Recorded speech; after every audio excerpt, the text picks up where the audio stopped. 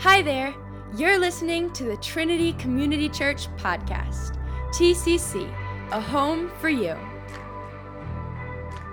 All right. We need a few more things to happen this morning. Maybe some monkeys juggling something. I don't know. Maybe a clown or two. Welcome to Trinity Community Church. Are you happy to be here today? Welcome to everybody in the house. Welcome to everybody online. I'm Pastor TJ. I'm the lead pastor here. It's good to have you all with us on a celebratory weekend. How many of you know that the church was built for joy, happiness, hope, strength, redemption, deliverance? That's why we suck air. That's why we exist. As churches, we don't sit in high, lofty places of judgment. We reach down and we help our brothers and sisters to become who God created them to be. That is the power of the church, beloved, and that's the power that you possess and I possess. Now, sometimes we forget who we are. Have you ever been driving around and you're driving and you're driving and you're driving and then you realize you have no idea where you're at? Even with GPS, you have no idea where you're at sometimes. Sometimes that happens for us as a church. Sometimes we forget that the church is not perfect. You know why the church isn't perfect? Because you are here. I'm here. The second we inject us, the church loses its perfection. But God loves us in spite of that. I remember years ago, 30 years ago, gosh, getting old now. I was at a little church and I was interning out of school. And I was hanging out, and I remember hanging out with, we would hang out with our pastor and his wife, and he was so wise. He was the smartest, most centered man I'd ever met. He was 31 years old, so wise as a pastor. I thought, this guy knows everything. So as he's teaching us to kind of do stuff, and I remember we're sitting there one day, Robin and I, and he and his wife, and there was a discussion about the refrigerator in the fellowship hall of the church. I don't know if you've ever looked into the refrigerator in a church building. That is the place where you drop off things. There could be things in that refrigerator from a potluck from 1962. I would say this: if you're hungry, do not eat anything out of a church refrigerator. You could die. You could. So the discussion came up where the church refrigerator was awful, it was terrible, and blah, blah, blah, blah. And I'm sitting there, and my pastoral couple, they were having a loud discussion on whose job it was to clean the church fridge. And I remember, for whatever reason, that was the hot button on my pastor. Pastors have buttons. That was his button. And his wife said one thing, and he said, I will never clean it. And he says, he goes, I'm nobody's slave. I'm nobody's this. I'm nobody's that. And it made me uncomfortable. You know how sometimes your mom and dad fight and it makes you a little uncomfortable, you don't know what to do? I didn't know what to do. Mom and dad were fighting, I was uncomfortable, so I just kind of snuck off and I started to pray. I was like, because I didn't want anybody to die, I didn't want lightning to come down, I didn't know what to do. And I remember praying, I said, Lord, I don't know what to do. And I heard very clearly the Holy Spirit speak to me. He says, go clean the fridge. I said, is there anybody else up there I could talk to? Because it's bad. That fridge is bad. You could die. So I snuck off. Didn't say anything to anybody. I snuck in there. I even had the lights off in the fellowship hall. I opened the fridge. I started to clean the fridge. And lo and behold, a little while later, my pastor popped in there while I was cleaning the fridge. And he looked at me and goes, what are you doing? I said, I'm cleaning the fridge. And he says, why are you cleaning that fridge? And I didn't know what to say. Have you ever been there? Imagine me not knowing what to say. I said,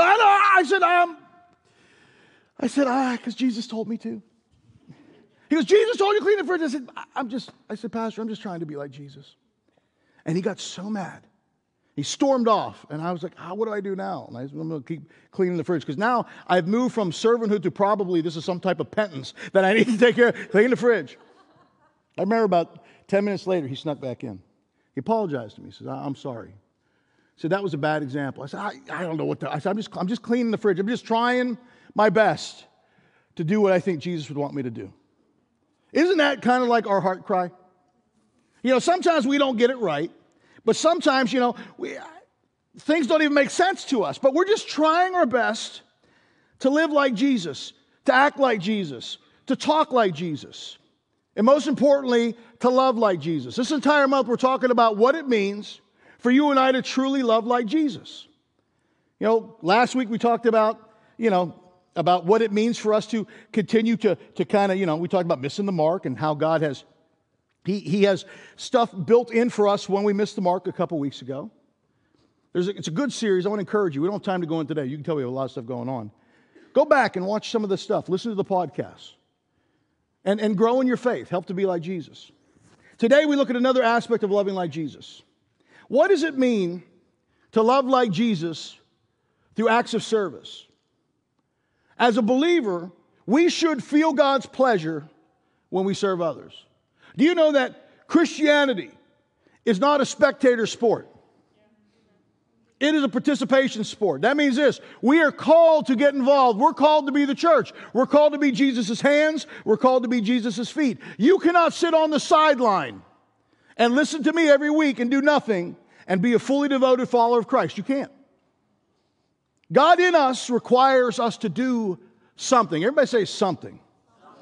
If you got your Bibles, turn to John chapter 13. If you have our app, you get on our app, you get all my notes. If you're the U version of the Bible, you look under live events and you'll see Trinity Community Church. Take a look at it. We're going to look today at a very famous story. All of you know it. Doesn't matter what part of the faith you've come from. It's one of the greatest acts of service that you can find in the Bible. Jesus displays for us incredible humility and service, and he gives us a pattern to follow. John 13, starting at verse 1. It was just before the Passover festival. Jesus knew that the hour had come for him to leave this world and to go to the Father. Having loved his own who were in the world, he loved them to the end. Verse 2. The evening meal was in progress, and the devil had already prompted Judas, the son of Simon Iscariot, to betray Jesus. Jesus knew that the Father had put all things under his power, and that he had come up from God and was returning to God. So he got up from the meal, took off his outer clothing, and wrapped a towel around his waist. After that, he poured water into a basin, and he began to wash the disciples' feet, drying them with the towel that was wrapped around him.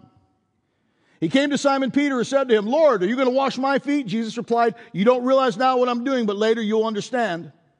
"No," said Peter, "you shall never wash my feet." Jesus answered, "Unless I wash you, you have no part with me." You kind of saw that acted out here today. Verse 9. "Then, Lord," Simon Peter replied, "not just my feet, but my hands and my head as well." Jesus answered, "Those who have had a bath need only to wash their feet. Their whole body is clean, and you are clean, though not every one of you." For he knew that who was going to betray him, and that's why he said not everyone was clean. Verse 12. When he had finished washing their feet, he put on his clothes and he returned to his place. "Do you understand what I've done for you?" he asked them. "You call me teacher and Lord, and rightfully so, for that's what I am. Now that I, your Lord and teacher, have washed your feet, you also should wash one another's feet. I've set an example for you that you should do as I have done for you. Very truly I tell you, no servant is greater than his master, nor a messenger greater than the one who sent him. Now that you know these things, you'll be blessed if you do them." You know, in our faith, in Christianity, knowledge is not enough. You have to do something with what God tells you to do. So when you look at this passage, I think we clearly see two very strong concepts and ideas that Jesus lays out for us that we need to grasp in order to love people like Jesus, in order to serve people the way that Jesus served them. The first thing that we can grab is this. Jesus always sets our example. He always sets the example.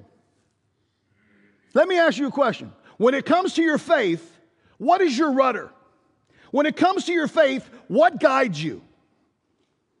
Now, many of us in this room have come from different faith traditions. Each tradition comes with expectations. You know my story. I grew up in Orthodoxy. I grew up Greek Orthodox. In Orthodoxy, we followed Christianity a little different than how we follow Christianity here at Trinity Community Church. Now, with all of those expectations, it's easy for us to get mixed up and for us to get confused because everybody thinks their way is right. How many of you have a family with children, maybe teenagers, and when you have your discussions about something, everybody thinks their way is right? Right? Everybody thinks their way is the best. They do. But those of us that are parents, we all understand this. We're always right. Sometimes I think children forget this. Children, listen to me. Look at me. Your household is not a democracy. That's the United States of America. That is not your household. It is a kingdom. There's a king, there's a queen, and understand this. Look me in the eyes. The queen is in charge. Correct? And there's men that are afraid, they're afraid to move. I'm paralyzed with fear. I don't know what to say. All of us think our way is the best. For example, we last Sunday night, we had a beautiful time. We had our big pig roast. How many of you are here Sunday night? We had the pig. Dave Deal cooked the pig. We had a cornbread cook-off. We had a chili cook-off. Everybody had a great time. And amongst all of the festivities and the fun and the love, we had some competitions that were happening. We did a cornbread cook-off. How many of you put cornbread into the cornbread cook-off? It was good stuff. And then we had a chili cook-off. Now, how many of you put chili in? There you go. So the goal of these things is very simple. Everybody believes in their heart that they make the best whatever. They do. So we have people that made cornbread and they made the best cornbread. And then it's our job as a church to vote to who we believe really, who we can affirm that their understanding is true. Yes, you do make the best cornbread. Well, just this crazy thing happened on Sunday night. I happened to enter my chili in the chili cook-off. Yes, Kelly, this is shameless. I happened to enter my chili. Now, I think my chili is the best. But you, the people,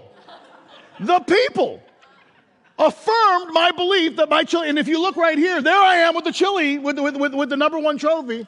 And if you'd like to touch it later, it's right here. So as Miss Cassandra so eloquently put it, I have bragging rights for a whole year. So understand this, for this entire year, I'm going to brag. Kelly, you got to knock me off the mountain, baby. She's coming right now. Don't you touch my trophy. Daniel, control your woman. Here's my point. Again, sometimes when it comes to our faith, living our faith out's a bit confusing because everybody's telling you that their way is the best. Everybody's telling you, well, this is the way you need to go. So how do you figure out how you're supposed to follow Jesus when things get murky? How do you feel about how to live your devoted life? You anchor to the person of Jesus. Did you hear me? Jesus is our rudder. When you study the life of Christ, you see the perfect example of how God desires us to interact with our world, how God desires us to live with our world. Know this, we all have our ideas and our opinions. There's plenty of podcasts out there to tell you what's right. There's plenty of books out there that'll tell you what's right. Now understand this, I'm a podcast person, I read books, I'm a voracious reader, I love to read. But know this, the life of Christ trumps all of those things. Even your opinions, even your comfort. That's what is our rudder. That's what propels us. Our faith needs to be wrapped up in the example of the life of Christ. That's why stories like this are so important to us. This is why you got to know the stories of the Bible. This is why you got to get your nose in the book. This is why you need to know what you believe. It's not about even what I tell you. I expect you to go into your book and to read what I've taught you to make sure that it's true. I do. So when you start to lose your way, when you start to lose your heart, go back and anchor yourself to Jesus. Rudder yourself to Jesus. Tether yourself to Jesus. Now that process starts by asking this question. Does your faith reflect the life of Christ? Does it? Because he sets the example. So what did Jesus model for us? What did Jesus show us an example for us when it comes to living out a vibrant faith? When you look at this passage, there's three little things in this passage that he does that we need to do as believers. The first is this. He lived a life that was connected. His life was connected to the Father. Do you know that Jesus didn't do anything that the Father didn't tell him to do? He didn't. He was completely connected to the Father. Jesus showed us, he modeled for us what a perfect connection of life looks like. Look at the passage again. There's little subtle things in the passage. It says it was just before the Passover festival, Jesus knew that the hour had come for him to leave this world and to go to the Father. How did he know that this was the time? He was connected to God. Or you can go to the next slide. Look at verse 3. Jesus knew that the Father had put all things under his power and that he had come from God and was returning to God. How did he know that the Father gave him power to put all these things under his feet? He was connected to the Father. He lived a life of connection. We have to be connected. Why is it important for us to be connected to God? Well, it's the same reason why it was important for Jesus to be connected to God. So he could figure out what God wanted him to do, and he could establish and expand the kingdom of God. Now, I know what some of you are thinking. Well, Pastor, he was Jesus Christ. I'm not Jesus Christ. My name is Phil. I'm not Jesus Christ. My name is Mary. So I don't understand. What he did and what I did, they're two separate things. No, they're not. Understand this. When Jesus walked the planet, I'm going to give you this is Theology 101. You ready for this? Put on your thinking caps. If you have glasses, this is the time to put them on. When Jesus walked on the planet, he was fully God and he was fully man. He was. Fully God and fully man. That's the only way that you and I could experience salvation. He had to embody both things. Now, while Jesus walked the earth, he walked the earth as a man, fully empowered by the Holy Spirit. Why did he do that? He did that so he could tell us, I did it, you can do it too. If he lived from the God part of who he was, how many of you know that there's a God? And how many of you know that you're not God? Do you understand what I'm talking about here? So he had to live a life as a man connected to the Father. This is what Philippians 2:5-8 says. A lot of theology here. In your relationship with one another, have the same mindset as Christ Jesus, who being the very nature of God did not consider equality with God something to be used to his own advantage. Rather, he made himself nothing by taking the very nature of a servant, being made in human likeness, and being found in appearance as a man, he humbled himself by becoming obedient to death, even death on the cross. Did you see the nooks and the crannies of there? He lived as a man for us. Now, Jesus became one of us. By doing this, he set the prime example for us. Men and women empowered by the Holy Spirit. Now, in order to be that man, he had to be connected to the Father. You can't do God's will and not talk to him. You can't do God's will and not know him. Because all of us have this thing that elevates our will above his. We do. He did nothing that wasn't connected to the Father. Are you connected to the Father this morning? Are you connected to the Father where you know exactly what he wants you to do? John 5:19 says this about Jesus. Jesus explained, because I tell you the truth, the Son can do nothing by himself. He does only what he sees the Father doing. Whatever the Father does, the Son does. By the way, how did Jesus connect to the Father? He prayed. He'd sneak away, he'd pray. He worshiped. He did God's will. He lived a life where God was the center, and all the other stuff that Jesus did was all wrapped around what God wanted in the center. That's what he did. That's what we do. He lived a life that was connected. The second thing that Jesus did is this. He lived a life that was concerned. Look at the passage again. Something simple but profound. It says he got up from the meal, took off his outer clothes, and wrapped the towel around his waist. After that, he poured water into a basin and began to wash his disciples' feet, drying them with the towel that was wrapped around him. So why did he wash the disciples' feet?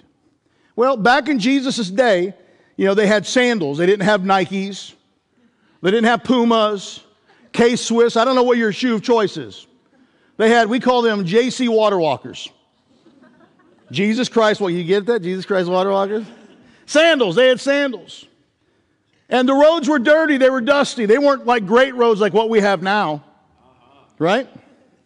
So people would walk from place to place, and while you're walking, your feet get dusty. On the same road you would walk, there'd be animals, and they would be leaving, surprises for you to walk in and stuff like that. So it was customary, when you got to the home, either your house or the home that you were visiting, you'd walk in, and depending on the stature of the people, their servants, usually the lowest of the low, would come, they would take your sandals, they would clean your sandals, and then they would clean your feet from all the dust, all the dung, all the other things.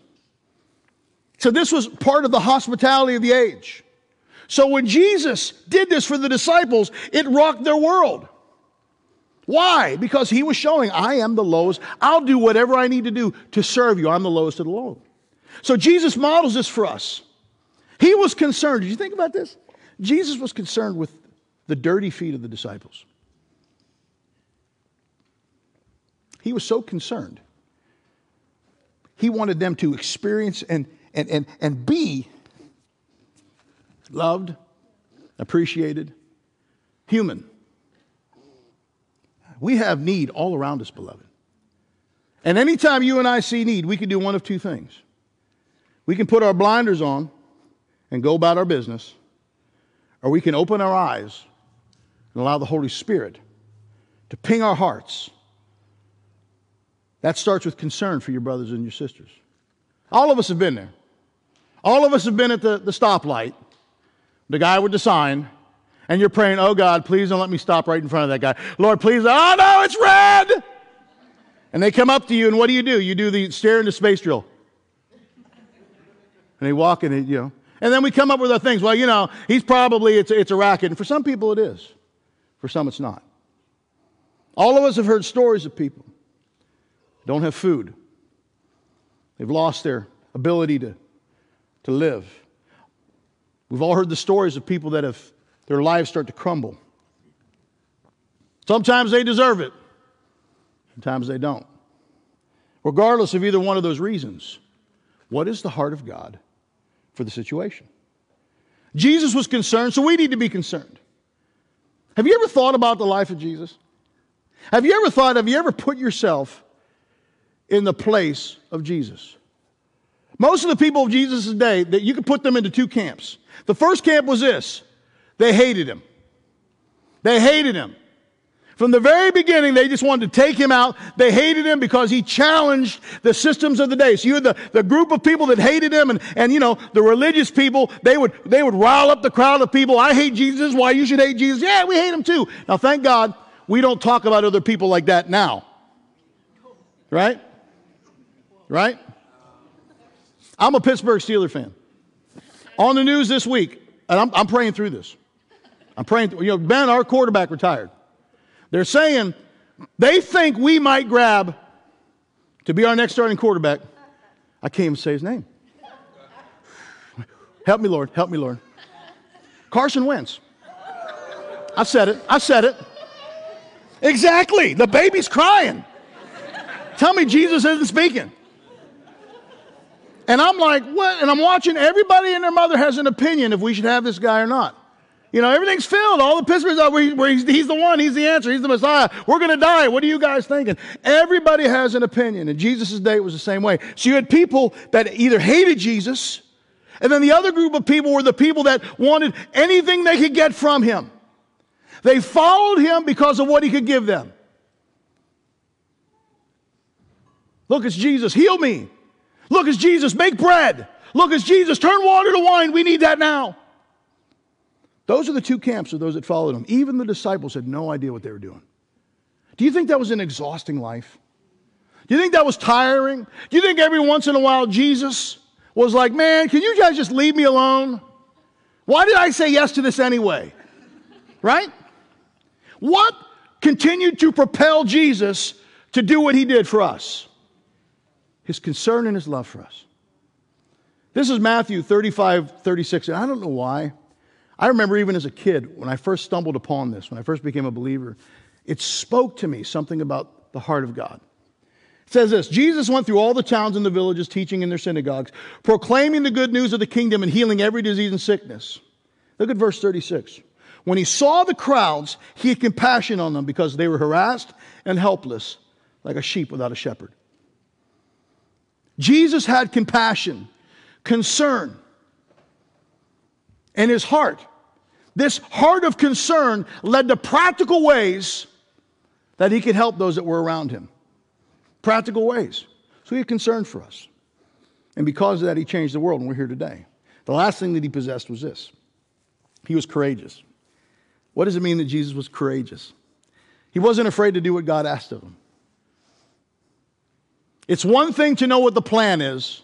It's another thing to be able to walk the plan out. Look at the passage again. This is great. It said, when he finished washing their feet, he put on his clothes and returned to his place. He said, do you understand what I've done for you? He asked them. You call me teacher and Lord, and that rightfully so. That's what I am. You go to the next slide. Now that I, your Lord and teacher, have washed your feet, you also should wash one another's feet. I've set an example of that you should follow, as I have done for you. Who did it first? Jesus. He set the example, and then he said it's time for us to do that. What does this show us? Jesus was not an armchair quarterback. He didn't sit in some lofty place and command people to tell them what to do. He got in the muck, the mire, and the dirt with us. He stepped into our world, and he did the only thing that he could do. He died for us. He made a way through the cross so that we could be with him. Do you know in this process that Jesus wrestled with living out his purpose? Sometimes we think Jesus just walked along and it was this like ethereal thing. He floated. Ah, it's time for me to go here. Ah. Do you know that Jesus rescued with the road that was ahead, or he wrestled with the road that was ahead of him?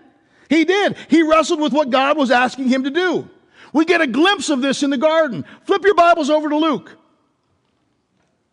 This is the human part of Jesus. On the night everything's going down, he's getting ready to go to the cross. He knows the road that's ahead of him. He goes to the garden and he prays. He gets his disciples, his Goombas, his best of the best, and says, guys, I need you to stand with me. I need you to be with me. They couldn't even make it an hour. How many of you have ever felt alone? You're in good, good. Jesus felt the same way.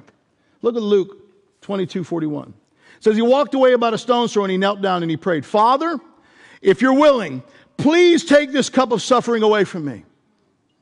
Yet I want your will to be done, not mine. What was the heart of God? That he would not have to suffer. Look at verse 43. Then an angel of heaven appeared and strengthened him. He prayed more fervently, and he was in such agony of spirit that his sweat fell to the ground like great drops of blood. I don't know if I could describe courage any better than that. To know the road ahead and say, I'm going to do it anyway. Even though his heart was, God, if you could just not have me suffer like this, that would be great. But nonetheless, you're the one in control, not me. Living out God's plan for us took Jesus incredible courage.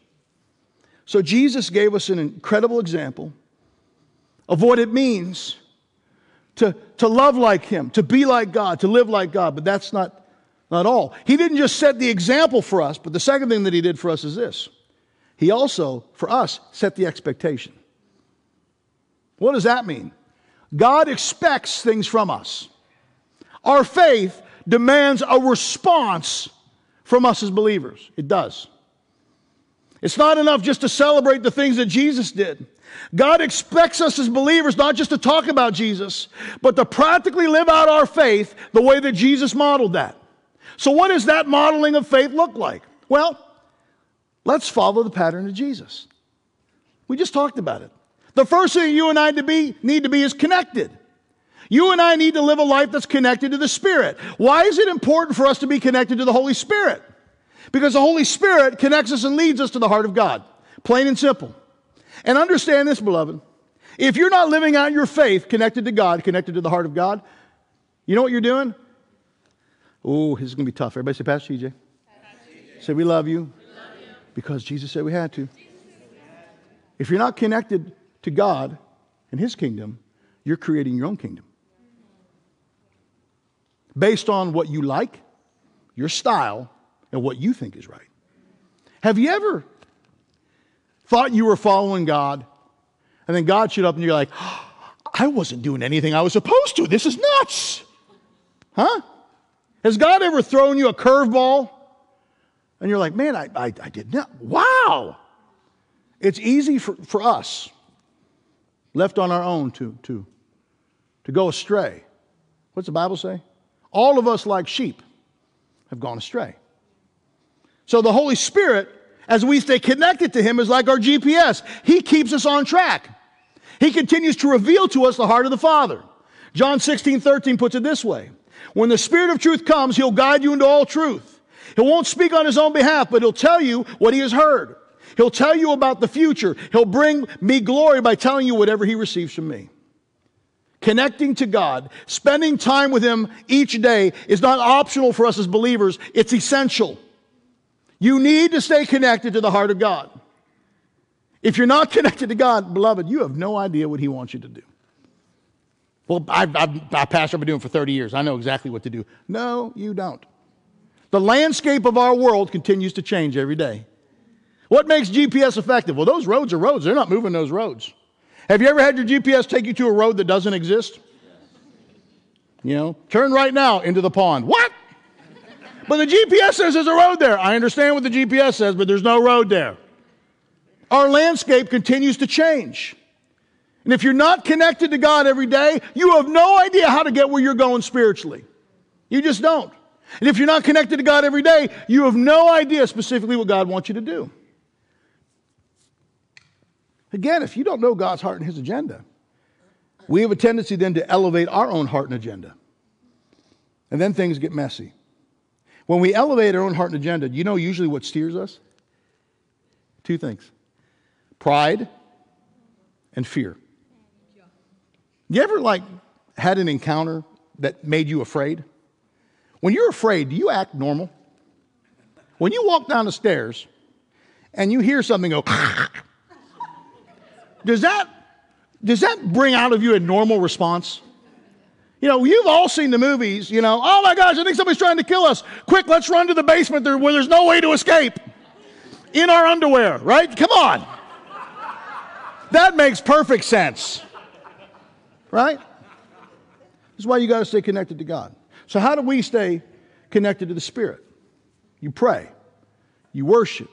You seek His face. You do what we're doing together. We gather together. We stay connected.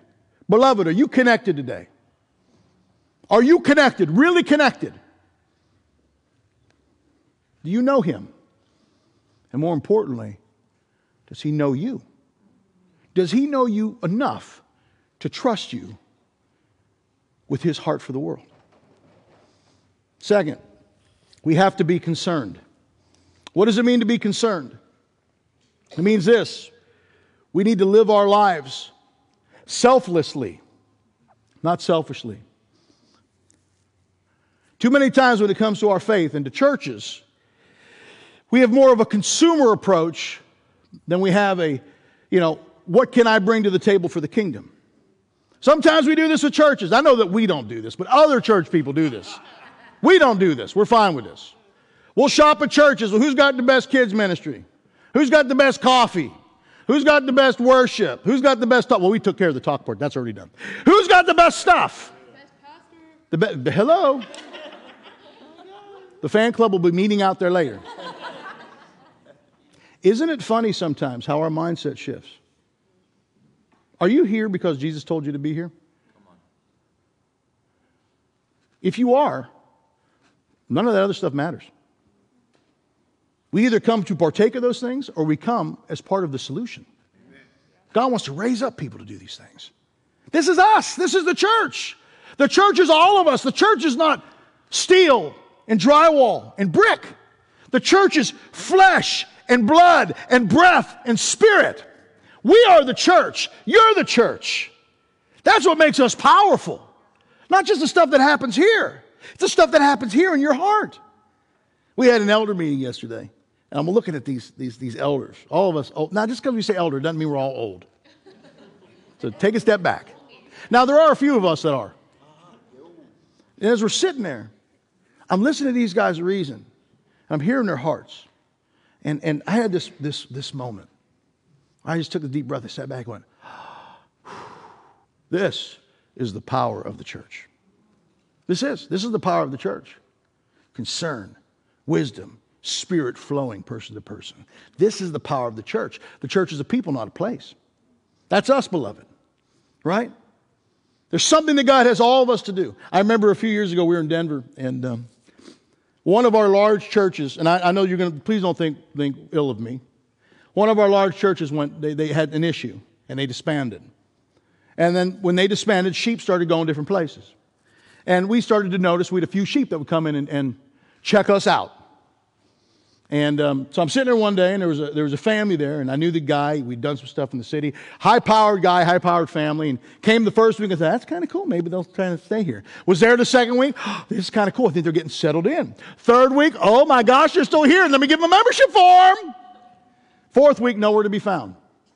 Fifth week, gone. Sixth week, didn't see him again. Somewhere along a couple months after they'd visited, I ran into them at the food store. I said, dude, what happened to you? I thought you were going to be part of the family. He says, oh, we love that church. I said, well, what's the problem? He said, we love the worship. We love the teaching. We love the environment. We love all the stuff that you guys are doing because we just had one hang up. I said, what was your hang up? He says, well, we knew that if we stayed here at that church, you were going to make us do something. Honest to goodness.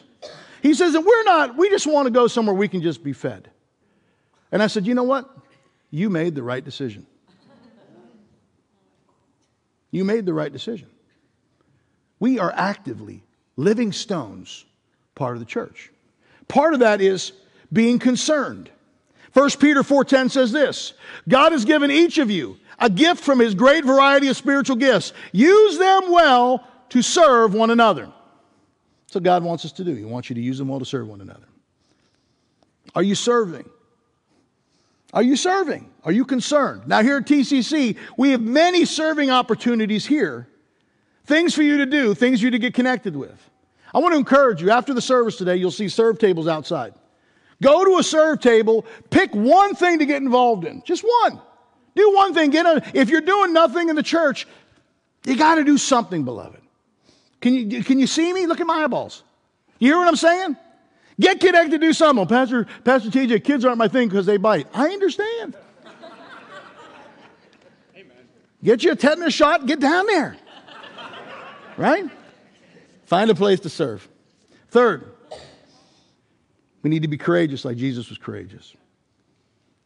God expects us not just to hear the word, but to practically move as a church, not just in truth, but in power, in action. This is more than just greeting and coffee and cleaning and even giving. All of those things are good. Please don't stop doing those things. But what I'm talking about is allowing the Holy Spirit to uncover your purpose and practically allowing the Spirit to fill you so that you can be the church inside these walls and outside of these walls. That's what I'm talking about. That's what you need. You don't need courage to make coffee. Sometimes you need courage to drink the coffee that we make, but you don't need courage to make the coffee. If your faith does not require you to take steps that are uncomfortable, it's not real faith at all. Jesus will never leave you comfortable. He just doesn't do that. To follow God requires great courage. It does. Why? Because when you release the kingdom, you release something bigger than you. This is what John 14:12 says. The words of Jesus. I tell you the truth, anyone who believes in me will do the same works that I've done and even greater works because I'm going to be with the Father. You can ask for anything in my name and I'll do it. So the Son can bring glory to the Father. Yes, ask me for anything in my name and I'll do it. When you read that passage, does the weight of that passage hit you between the eyes? Jesus Christ said, you will do greater works than he did. Let that sink in. How are you doing in the greater works department? And understand this, beloved, when I speak to you, I'm speaking to me. How are we doing in the greater works department? What keeps us from moving into the greater works arena? Fear. What overcomes fear? Courage. Remember the words of Joshua? Be strong and courageous, young man. I've given you the land. All you got to do is step in. Be courageous. He asks us to be courageous. 2 Timothy 1:7 says this, for God has not given us a spirit of fear, but power and love and of a sound mind. 1 Corinthians 4:20 says this, for the kingdom of God is not a matter of talk, but of power. So what is God asking of you? We live in dark times. We live in times where evil is running unmolested in our country, in our communities, doing whatever he wants. Your enemy is not flesh and blood, beloved. Your enemy is spirit. Your enemy is powers and principalities. We are facing and fighting the forces of darkness. Do me a favor. Don't try to fight darkness with a butter knife. You need to be fully empowered by the Spirit. Courageous. The church is the only thing on this planet that can deal with darkness. We're the only thing on this planet that can deal with powers and principalities and the darkness that's trying to flood our world. And the last time I checked, you are the church. Are you courageous? Are you ready to step with God? For us, it starts with laying down our pride, our fears, our will, putting the towel around our waist, saying, God, I have these great aspirations and plans and dreams, but Lord, all those things are subject to you. Are you ready to take that step? Bow your heads with me. I just want you to take a minute with the Spirit. Again, the Holy Spirit speaks to you just like He speaks to me. Just ask God. Say, God, am I doing what you want me to do? Am I seeing things the way that I'm supposed to? Does my faith reflect you and your life? And ask Him. Say, Lord, if you're asking me to step into things, to be something, show me if I'm doing it. If not, Lord God, show me the way I need to be in. Let the Holy Spirit speak to you. Just listen. Thanks for listening to the Trinity Community Church podcast. We hope this met you exactly where you are. To learn more about us, head to our website at tccde.com or follow us on social media at Trinity Community Church. TCC, a home for you.